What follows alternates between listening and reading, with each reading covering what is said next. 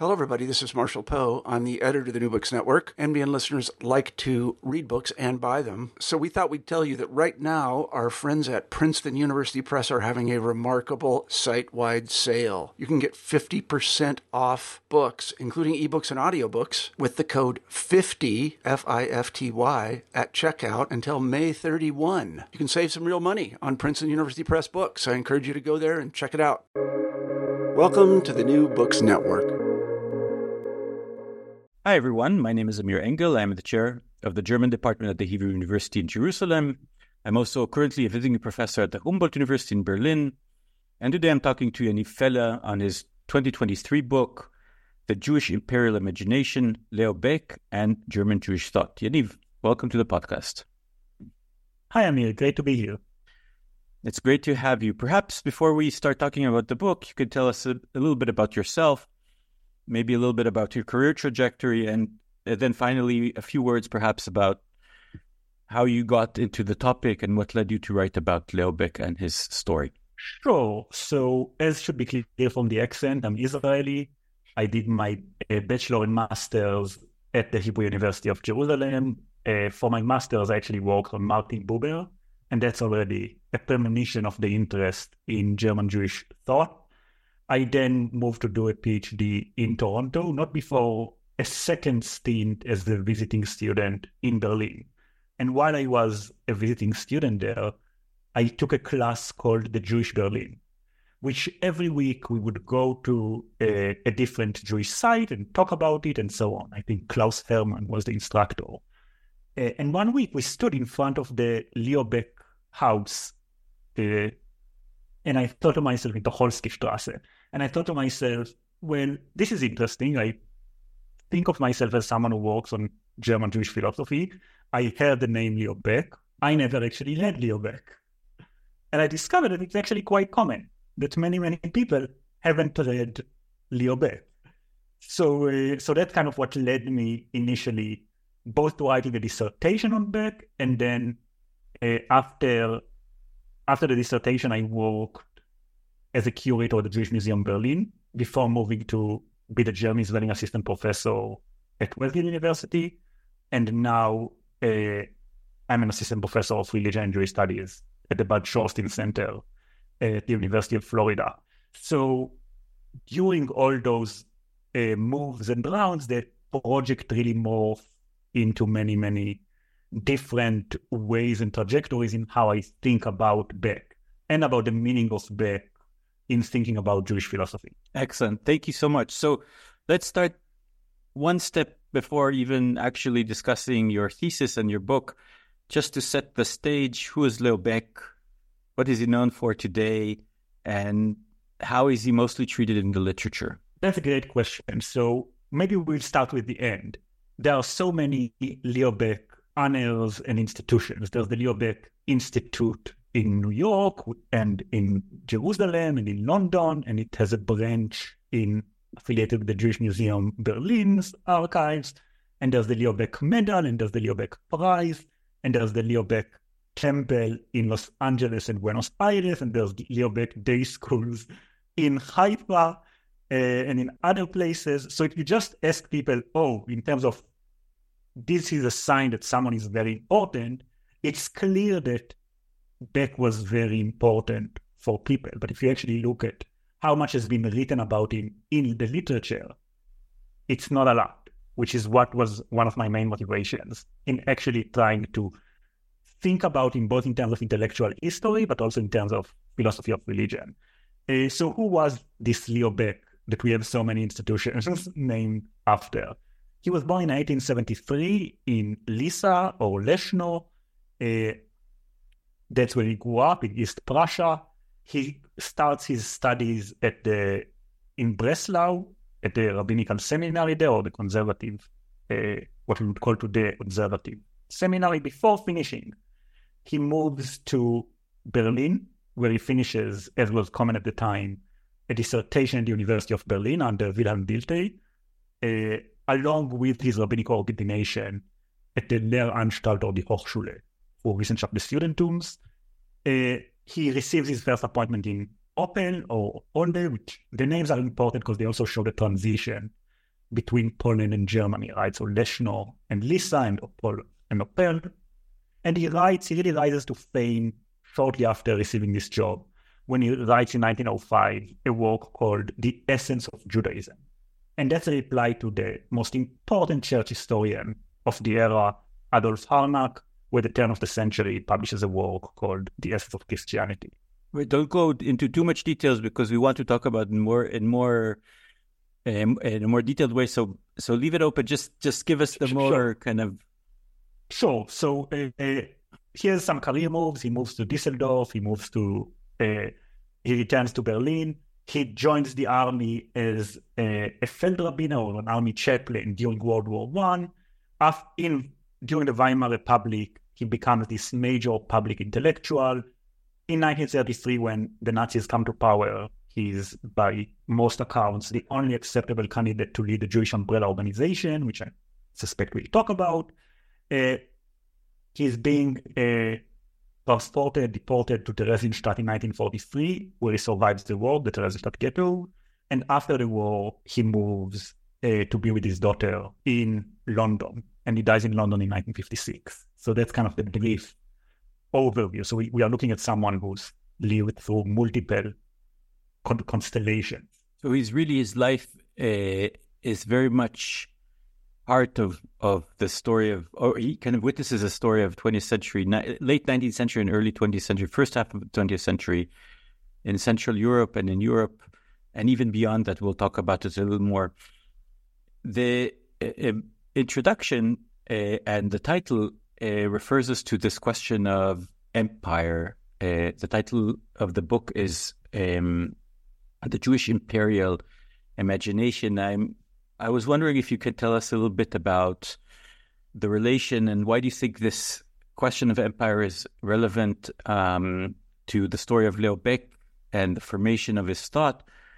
You discuss in that chapter also the Jewish question, which was a question debated a lot in the 19th century, as you describe. But you also note another aspect of this, which I was less familiar with, that you call it the age of questions. There's the empire question and the colonial question and the question of the East and so forth. So tell us a little bit about the German Empire and the age of questions and the Jewish question, and why do you think it is a good framework to think about Leo Baeck and his work, his life, and his trajectory? Oh, thank you. Yes, so I think part of what's going on with Baeck and why he's so interesting as a case study for German Jewish thought is precisely what you just mentioned. He lived through multiple imperial constellations. So he lived in the Kaiserreich, or the Wilhelmine Empire, which in Jewish philosophy, I should say, most discussions about the politics really focus on it as a more homogeneous nation state. But of course, it was an empire. It was one of the largest in Europe in terms of land. It was one of the largest in terms of population. So if you look at it this way, I think what happens is new questions emerge for Jewish thought, and it gives us a new sense of some things in Baeck's thought. So he lives through this era. He then lives through the Weimar Republic, which many of us who work in German Jewish studies or German studies, we tend to think of it as, oh, this very liberal, this very creative place. The Weimar Constitution also had a code for the restoration of the colonies, which they lost in World War I. So there was not a very strong, but there was an undercurrent that also dealt with the question of colonialism. It was what Marcia Klotz called a post-colonial state in a still colonial world, something along those lines. Then, of course, the Nazism, you can think about it as the Third Reich, right, or the Third Empire and the Nazi Empire. So that's another way of looking at it. And after the war, the question of the two superpowers. So his life really follows empires. So it gives us different ways into the way empires shaped his thought. And once I understood that, I think I realized that it's a broader story in Jewish thought. As you mentioned, the Jewish question, the question about Jewish emancipation or the granting of Jewish rights, it was not done in isolation. And several scholars, Amir Mufti and Holly Case, which hold the age of questions, they noticed it, right? It's just one question out of many, but in Jewish thought, we often turned to it in isolation. So I was interested in the connection between this question and the Kolonialfrage, or the question about whether Germany should have colonies, and if so, in what way and for what purpose. And these questions were emerging in their most heated form around the same time in the 1880s, so just when Baeck was coming of age. So this is the age of German expansionism and Heinrich von Bülow's attempt to get Germany's place, as he called, in the sun, right? We don't want to displace anyone, but we want our rightful place in the sun is what he said. So around this same time, also there are hundreds of pamphlets about the Jewish question. So once I realized there is this connection between the two questions, it made a lot of sense to read Baeck's thought as it emerges, but also as it continues along those two lines, and to try and think, what does it mean for a Jewish thinker who is a minority to live in the age of empire? In what ways empire shaped Baeck's thought, but also in what ways, as a minority in the empire, Baeck's thought resists, adapts, adjusts to questions of empire. So let me push you just a little bit further on this. How does it actually shape Baeck's thought? I mean, at least in the initial phase, how does Baeck respond to the fact that he lives as a minority in an empire? So if we are looking at the initial phase, and as said, maybe the one place to look at it is The Essence of Judaism, because that's his first major work, and that's a work that's written at the height of the empire. So usually we read it just in light of his response to Adolf Harnack's idea that Christianity, or Protestantism to be more accurate, is the more ethical religion. So if we read it this way, sure, then Harnack is saying Christianity is better, and Baeck goes, no, actually Judaism is better. But if we think about it in light of empire, then different set of questions emerges. For example, we start looking that very early on in the manuscript and in the end of the text, he writes about minorities and about the place of the Jews as a minority. So this view of ethics is tied to the idea of the Jewish minority. And he thinks this minority... is Harnack now or Baeck? No. This is, sorry, to clarify. So when Baeck writes about the essence, in The Essence of Judaism, he writes about minorities, and he writes at the beginning that a minority is compelled to think. So he describes the creative power of, he thinks of Jews as the paradigmatic minority, but he writes minority in general. And later he writes about how Jews try to preserve their minority status. So instead of just understanding Baeck as adopting some kind of very vague ethical monotheism or very standard ethical monotheism, we understand that this ethical monotheism is tied to ideas of empire in a twofold way. A, it's that Jews should treat more ethically than empire, but also that the way Jews are being treated is the yardstick for morality. And if we look at it, so that's one thing. So you want to... No. Go ahead. Just finish the point. So some of the themes that emerge, for example, are this question of the minority. Another major theme that emerges is the question of Jewish missionizing, which I know sounds bizarre to many people. And I've already, when I started presenting the book in more, say, community settings, that's something that people who grew up with the idea of Jews don't missionize push back against, especially when it comes from someone like Leo Baeck.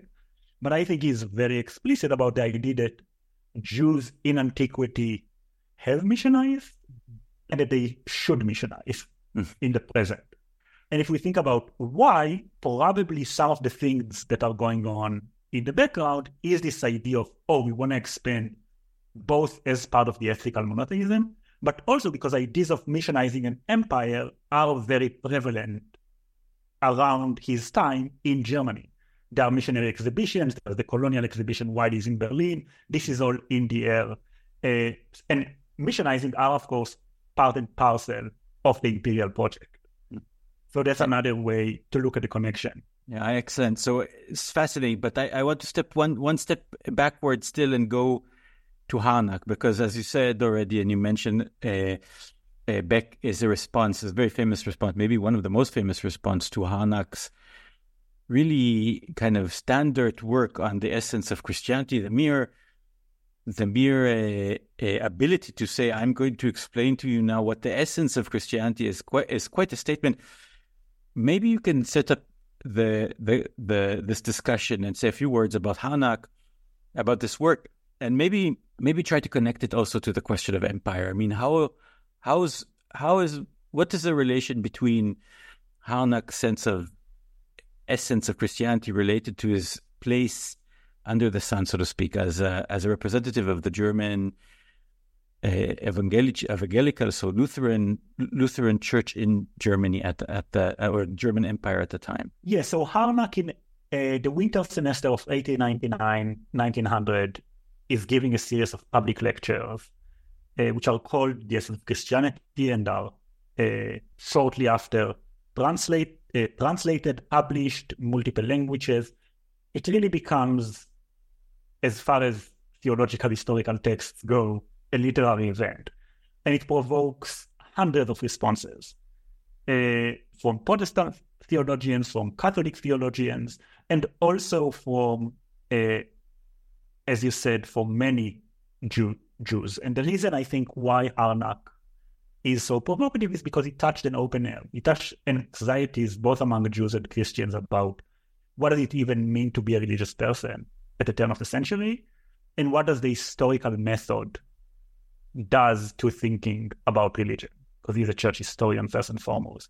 And Harnack believes that the essence of Christianity is to be found in the words of Jesus, kind of the historical Jesus, and it can be summed up as the commandment of love, God the Father, and the kingdom, which has precedence, of course, in Protestant theology, Albrecht Ritschl, and so on, but it really gives it a popular, concise formulation that comes with the authority of someone who wrote 7 volumes on the history of dogma.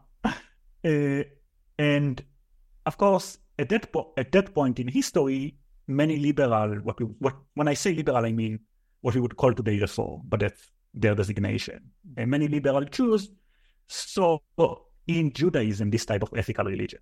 So when Baeck responds to Harnack, he does at least a twofold move. First, he claims that Jesus was a Jew, which is a claim that Abraham Geiger started, as Susanna Heschel has shown, and kind of continues in the liberal tradition, and Baeck definitely adopts this one. But what he also does, I think he really tries to also shift the terms of the debate. So if Harnack locates the essence, which was common at the time, in the genius of Jesus, so to speak, Baeck insists that it's not one person. He's writing, if it's one person, if it's a Jesus, a Muhammad, a Buddha, the religion kind of rises and falls with the founder. But if it's a collective, he thinks first the prophets as a group, and then the people of Israel, then it can adapt, then it can change. I should say that one of the things that really irked Jewish commentators on Harnack was, of course, that in order to highlight the originality of Jesus, he presented the Pharisees, or the Jews, in a very negative light. So he created this contrast between Jesus as the ethical paragon and the Pharisees as in the dark alleys of law, as he wrote. So Baeck responds to that in multiple ways throughout his career, but his first 2 responses are one in a more academic review and then in the essence of Judaism. I need to push you again just a little bit further. That is Harnack in your mind a colonial imperial thinker? That's a good question. Or maybe just, in what way is he? Maybe that's a better question. So there are at least 2 ways. One, he was, even though he was very controversial among theologians, or certain theologians, he was a state official. He was, in the Prussian library and so on. So by definition, he is part of this apparatus. But in a more general sense, one way in which we can think about these claims about colonization and empire are claims about Christian colonization of Jews, meaning the idea that the Jew as an other of Christianity that needs to be superseded. And several scholars, so Susanna Heschel and Jonathan Hess, Christian Wiese, have shown how, Christian Wiese, of course, so they all showed how this move has been done in the realm of scholarship. So Harnack is actually a later a later move in this regard. There's an earlier history of that in the 19th century, but he is one manifestation of this tendency to which Baeck replies. I should say that one of the things I am trying to do in this work is also move away from the important contribution of people like Heschel and Wiese, who suggested to read this type of Jewish responses as counter-history, as kind of flipping the script or the narrative, using the tools of scholarship. And I think that's definitely the case in several instances, also in several instances in the case of Leo Baeck. But what I think is also going on is that if we think about imagination as this more ambiguous category, we don't have to have this binary of either you are part of empire or you are resisting empire. Because as my discussion of Baeck shows, it's a bit of both. There are moments where it takes on imperial ideas, and there are moments where it clearly subverts certain perceptions of Judaism. And I think you can find both moments in the essence of Judaism. Interesting. So the German Empire finds itself in a terrible war in 1914. And Leo Baeck, as you already mentioned, joins the military, becomes a chaplain, gives service to Jewish soldiers and officers who also join the army, and there is an entire history to be told about this. In your book, you read and kind of analyze the sermons from the front. So the question is exactly what does Leo Baeck has to say about the war and about the Jewish soldier, servicemen who serve at the war on the German side? So yes, surprisingly for someone who served for 4 years, both a lot and little to say. So for some aspects where we would have expected to find something, such as with regard to the infamous Judenzählung, to the Jew count of 1916, I couldn't find any traces of it in the archives. We should also say that the Feldrabbiner, this position, was not equivalent to the Christian chaplains. So their salary was paid by the Jewish community, who I think even bought Baeck's uniform. So he did receive rent and so on, and he attempted to present himself, and as many others did, as equals, but it wasn't a completely equal relationship. So what I think two things that emerge from Baeck's writing during those 4 years. One is what we can call his view of the East, which was, again, a very common, to an extent, German colonial view that saw it as a space of expansion. He doesn't go as far as that, but he definitely has some description of the vast empty spaces, right? And when you compare it to his description from the West about the castles, I think, or maybe he doesn't say castles, but there are railroads and there are all sorts of other aspects. It seems that the East is this empty space, which, of course, to those of us in the North American context, it's a bit like the Wild West. So Christine Kopp wrote about Germany's Wild East. So I think some of his descriptions sort of resemble this point. And what he also does is he speaks about the Germans at the time, especially early on, in language that is resembling of the language he spoke about the Jews as a minority. So now it is the Germans who are like the Maccabees who fight in the sermon for Hanukkah. And Hanukkah, of course, as this was easily militarized, or the holiday offers itself to be militarized. So he definitely writes this type of moments, making allusions to scriptures along the way. So there are those moments both of patriotism and of thinking about the East. And thinking about the East, once again, helps us see that it is not just a national question. This is not just national patriotism, but there's something else going on here in the dialectic between nation, state, and empire. Interesting. We move now to actually what is perhaps the toughest kind of moment in Leo Baeck's history, and that is the period before the war and then the slow rise of Nazism in Germany. Leo Baeck becomes a major figure, a major public figure, and later in the 30s, as you mentioned already, the leader of the Jewish community. Tell us about these years, about Leo Baeck's trajectory, and about his work during the period. Yes, so I admit this is the hardest part of the story to tell. In fact, I don't think I was initially ready for it. So in my dissertation, I didn't touch this period at all. And I wasn't ready for it both on the emotional sense, but also in the analytical sense where I didn't know what framework to bring into the discussion. And I think having this idea of the empire is really helpful for thinking about this period as well. So in the book, I divide it to 3 parts. So maybe I will answer about the first 1 or 2, and you can ask follow-up questions if there are more clarification. So the first period I'm interested in is the period from the rise of Nazism to about shortly after the Nuremberg laws, give or take. And this is a period that I call in the chapter vulnerable existence. And it's vulnerable existence because this is the term Baeck uses in his writing. So my interest wasn't just in the political actions, because there have been good biographies of Baeck. Leonard Baker wrote a Pulitzer award-winning biography. Michael Meyer recently published an excellent biography. But what I'm interested in is how is his philosophy and ideas of empire tied to it.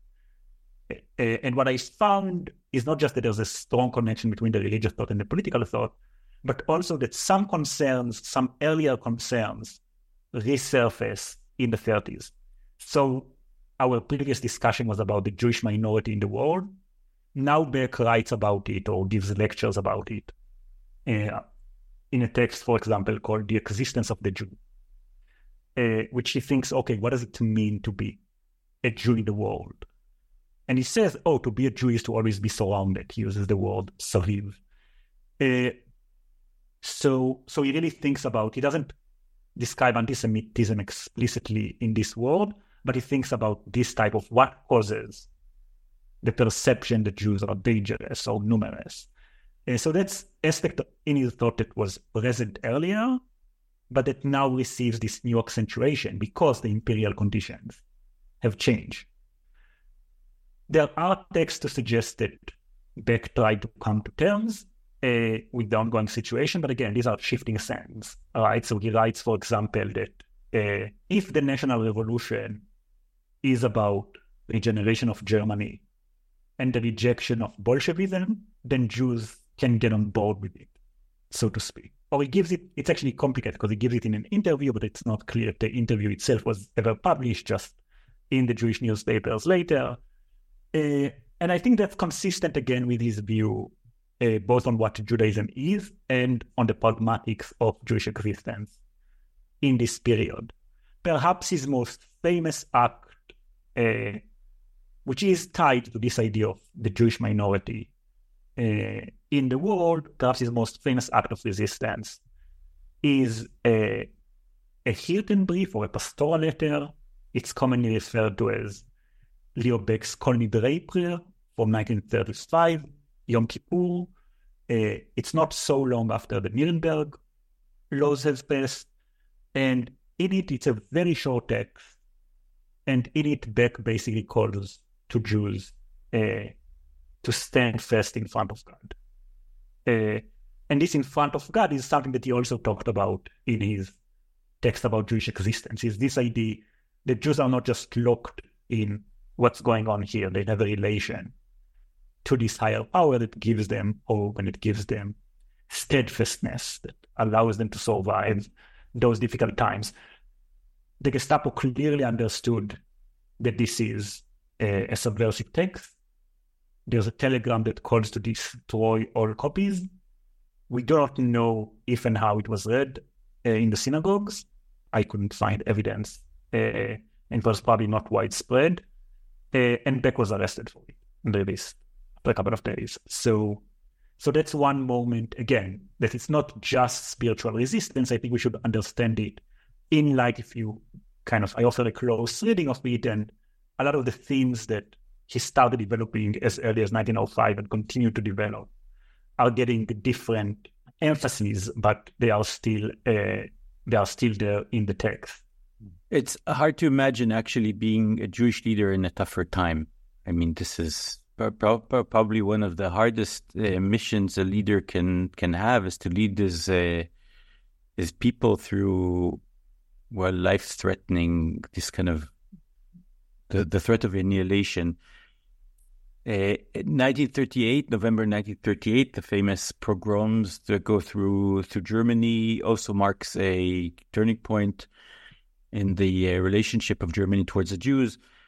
You write about this period, and you write about a strange manuscript. It doesn't have a name and was never published. That was written under very unique circumstances. Maybe you can tell us a little bit about the circumstances and about the text, and why was it never published? Well, so maybe before that, it would be helpful just to kind of take a step back and to follow your initial comment. And yes, so Baeck had an organization called initially 1933, the Reichsvertretung der Deutschen Juden. Then the organization has to change its name to Reichsvertretung der Juden in Deutschland, because they are no longer allowed to call themselves German Jews. And after the November pogroms known as Kristallnacht, it's being changed into the Reichsvereinigung. So now it's a state-controlled organization. And Baeck continues to head the organization. There's some evidence that Beata Meyer suggests that when it comes to the deportations later, he's not as active as perhaps one would think from the head of an organization. He becomes mostly a symbolic figure, but that's definitely the most contested part of his legacy. And that's the part also that led Hannah Arendt, of course, to infamously call him on the pages of the New Yorker reporting from the Eichmann trial, to call him the Jewish Führer in this combination of English and German. And it's something that in the very famous, since you're a Sholem scholar, in the very famous letter that Sholem writes her about how she has no love of Israel, no Ahavat Israel, he also explicitly calls her on that. And he says, to call Baeck the Jewish Führer, that's unacceptable. Baeck is, of course, dead at this point. And interestingly enough, she leaves her critique of Baeck, but she deletes this expression in subsequent editions, because potentially even she recognized that this was going too far. Yes, so again, because I'm interested in the connection between the religious and the political, and in his Baeck's writing from the time, there is this manuscript that Baeck mentioned shortly before his death in 1955 and in the late 1940s, so after the war. And he made it sound as if it was written for some kind of German conservative resistance. And there's some evidence that he was in touch with people from the resistance, such as Karl Gordler. But it raises more questions than answers. Why would they ask this type of text? So the text is a massive manuscript. So we are talking about more than 1,200 pages. With the title, at least, that's inscribed is catchy title. It's the development of the legal position of the Jews, or the legal status of the Jews in Europe, primarily in Germany, from antiquity until the Enlightenment. Very catchy. And it actually very catchy, and it actually goes further. So it actually goes all the way to the present, the 1930. And it's 5 volumes, and there are only 3 surviving copies, one in the Prague Military Archive, the other is in the Leo Baeck Institute, which was Baeck's copy, and then there's another one, I believe, in the Jewish Museum in Frankfurt, or at the Frankfurt Jewish Community. And it's a question, why would Baeck write this type of text, right? And I think Baeck's commentators and friends and colleagues really grappled with it. And in 2001, Hermann Simon published documents known as the KAK, I guess, or the K files, from the Jewish community of Berlin's archives, which showed that this type of work was discussed with SS officers in the 1940s, so in the early 1940s. So later than Baeck said he wrote the text, and also definitely not text of resistance. So some people are trying to say, well, we can't really decide between the two narratives. I think the evidence is significant enough that it was written for a Nazi concentration, a guy by the name of Zur.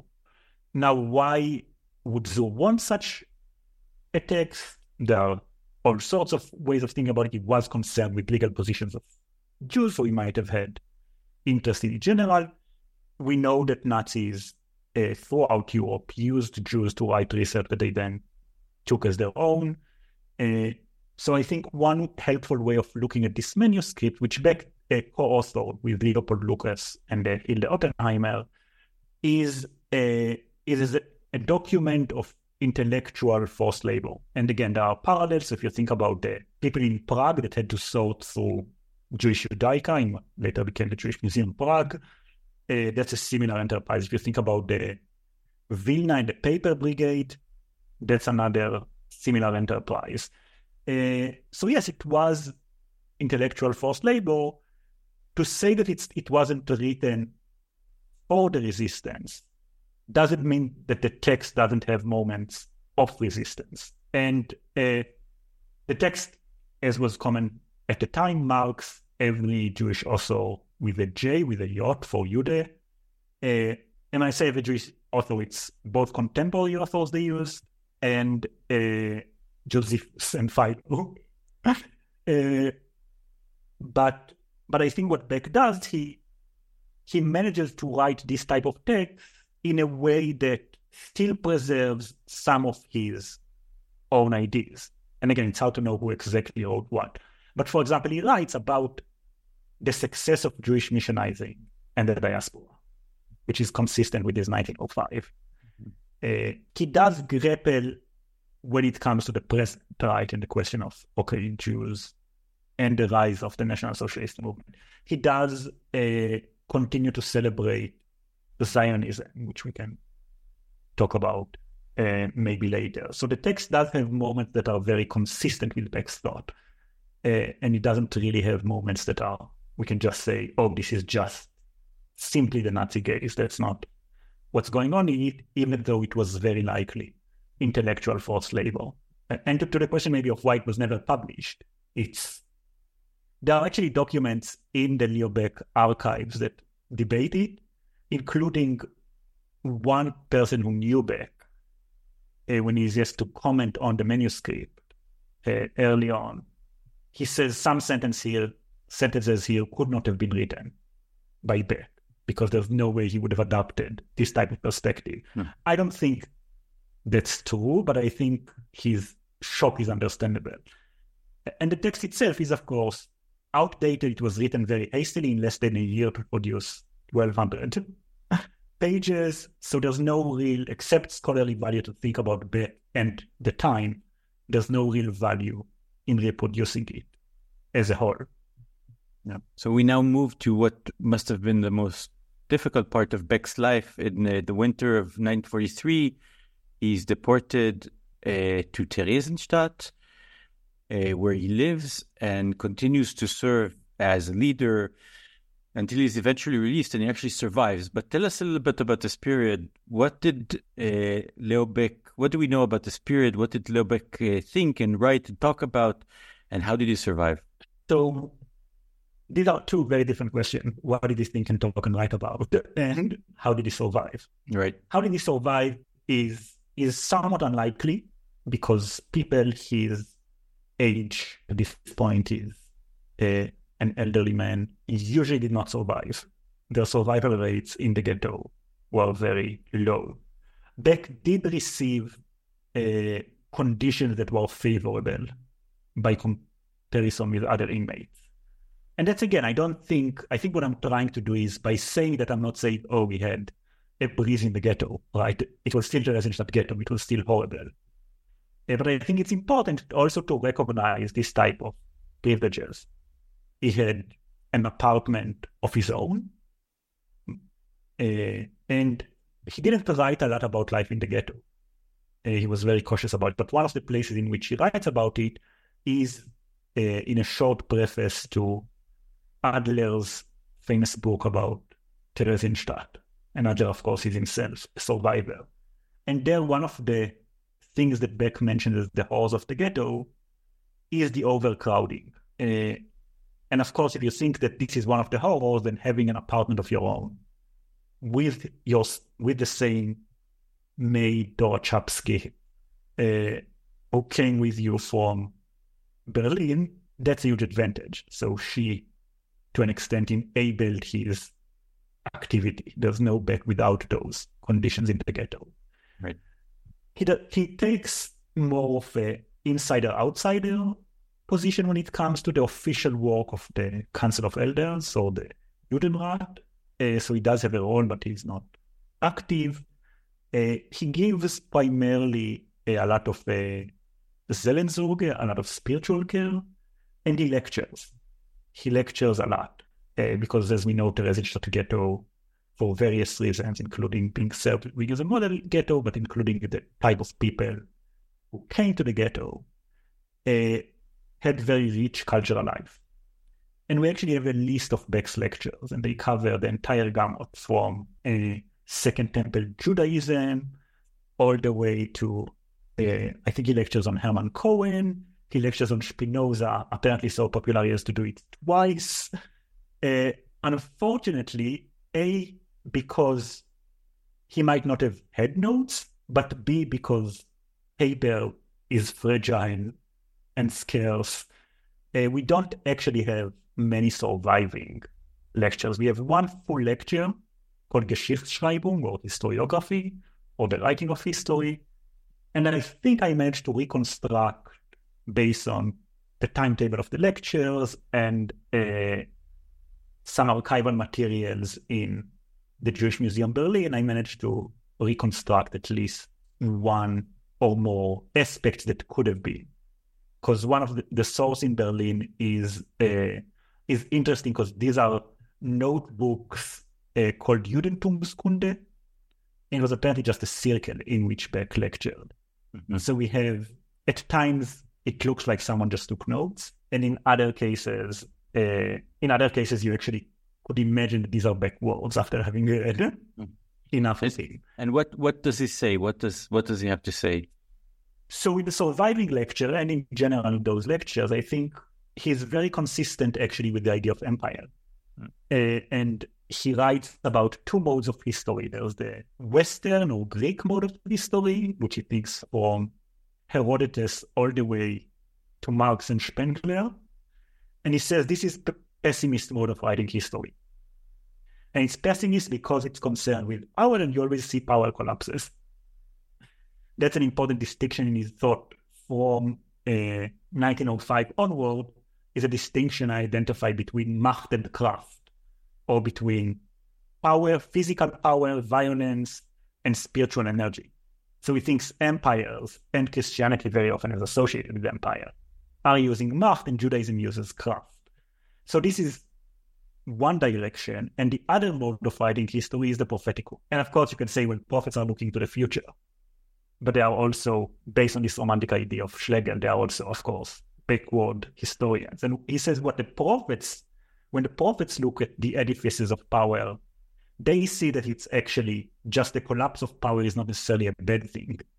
Because empires that are grounded only on power are bound to collapse. And empires that have more, that have craft, that has the relation to ethical monotheism will survive. Now, this is not only consistent with this view of the prophets and with the views of empire. In writing this in 1944, the context couldn't have been lost on his listeners, right? Even this too shall pass, right? So as a religion of optimism, which he thought Judaism was, this is almost reforming the argument that Judaism is a religion of optimism, or the prophetic mode is one of optimism. Mm-hmm. And he indeed survives, and he relocates to London to live with his daughter, correct? Correct. And then he becomes a major figure in Britain, but also he goes to New York. So he goes to the new center of Jewish life at the time. And he also sees a new world order. So as you mentioned at the very beginning, there is a bifurcated power structure in the world with the two blocks, but there is also a new Jewish state that just emerged. How does Baeck situate himself within this new matrix of power and this emerging Jewish existence in the world? Yes, so it's not an obvious choice on philosophical or leadership terms to go to London. All right. In fact, one of his former colleagues, Yehuda, who is then in New York, writes to him, your place is either here or in Palestine. But of course, at this point, as I said, his wife died in the 1930s. That's where his only daughter is. That's where he relocates. And in this period, he starts thinking about it while he writes in Berlin, but he really shifts gears, I would say, to think about Jewish history.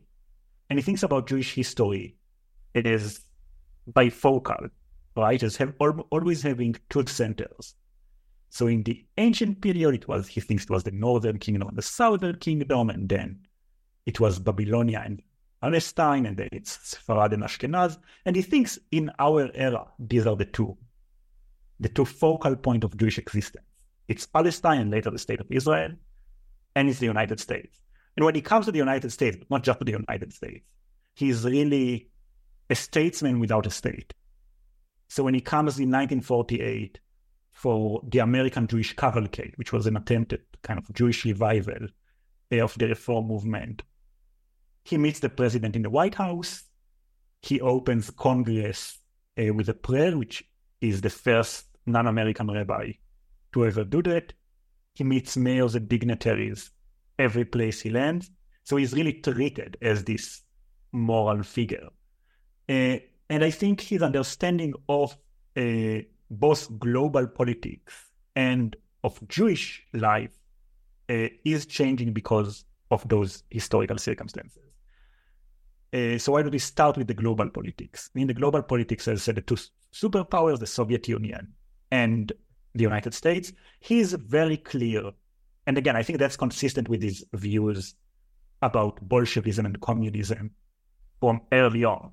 So this is, he thinks communism and Bolshevism are godless, not completely inaccurate in certain times.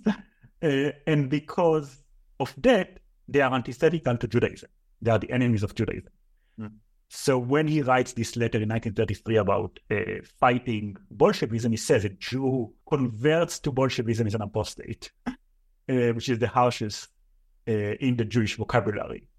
And I think there's no reason to assume this was just pragmatic. I think he absolutely believed in it. If religion is the foundation of morality, in his view, then this is immoral. And he thinks of the United States, which at the time was also going through its own, of course, religious revival, right, or religious focus, as opposite the Soviet Union. He thinks the United States is Atlas carrying the world. He thinks because it's a place of religion, that's how the UN should be led. So he's very clear in his support of the United States and of American and Jews in Palestine and then in the state of Israel. He thinks they are serving as two orders I mentioned. So the American pole is the more universalist one. It's a pole that, because they are part of this big culture, and he writes about it in terms of, it's a broad land, so the people are coming here, and people used to come here young, so they come without a past. So this is kind of the more universalist tendency, the more open tendency, and the people in Palestine should remind, of course, of the deep history and connection to the land, but also of, say, the particular or national aspect. So he thinks the two can work only together, is his belief. He believes the people in Palestine, without this universalist Jewish ethics, are bound to become chauvinistic.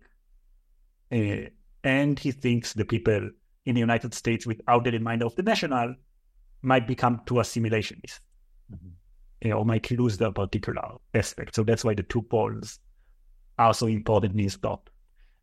So he is also an American Jewish thinker in a way. I mean, he contributes to this kind of to the constitution of of American Judaism. That's interesting. I don't think necessarily of him as an American Jewish thinker because he doesn't engage ideas about America. And he is, of course, very influential in the sense of people remember him, I think Mordechai Kaplan and Emil Fackenheim. Emil Fackenheim was his student, and Abraham Joshua Heschel. So all these people definitely had connections to Baeck. But to what extent can we think of him as an American thinker? The fact is he did not live in the States, and he did not necessarily write directly from an American position. He saw the value of America or the United States, and he saw the value of Jewish American life. So to return, just to come full circle to the missionizing, he thought, for example, in the 1940s or 1948, that this is where the Jewish missionizing should be, because it's the more universalist, open. He thought places like the Jewish Theological Seminary, the Hebrew Union College, these are the places from which the missionaries would go.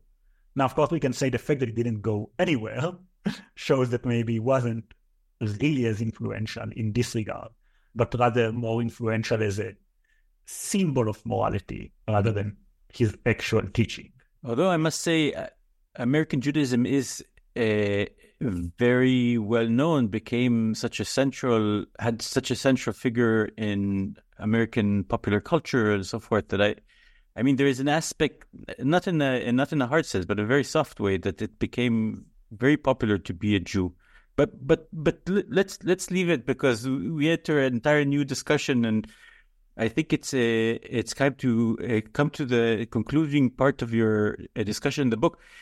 At the end of the book, you discuss Leo Baeck's legacy, and you also already mentioned the name Leo Baeck is connected to so many institutions and prizes and positions, and I mean it's clearly something that people feel comfortable to associate themselves is the name Leo Baeck, and you discuss it at the end of the book, and you ask to what degree is it a continuation of the legacy.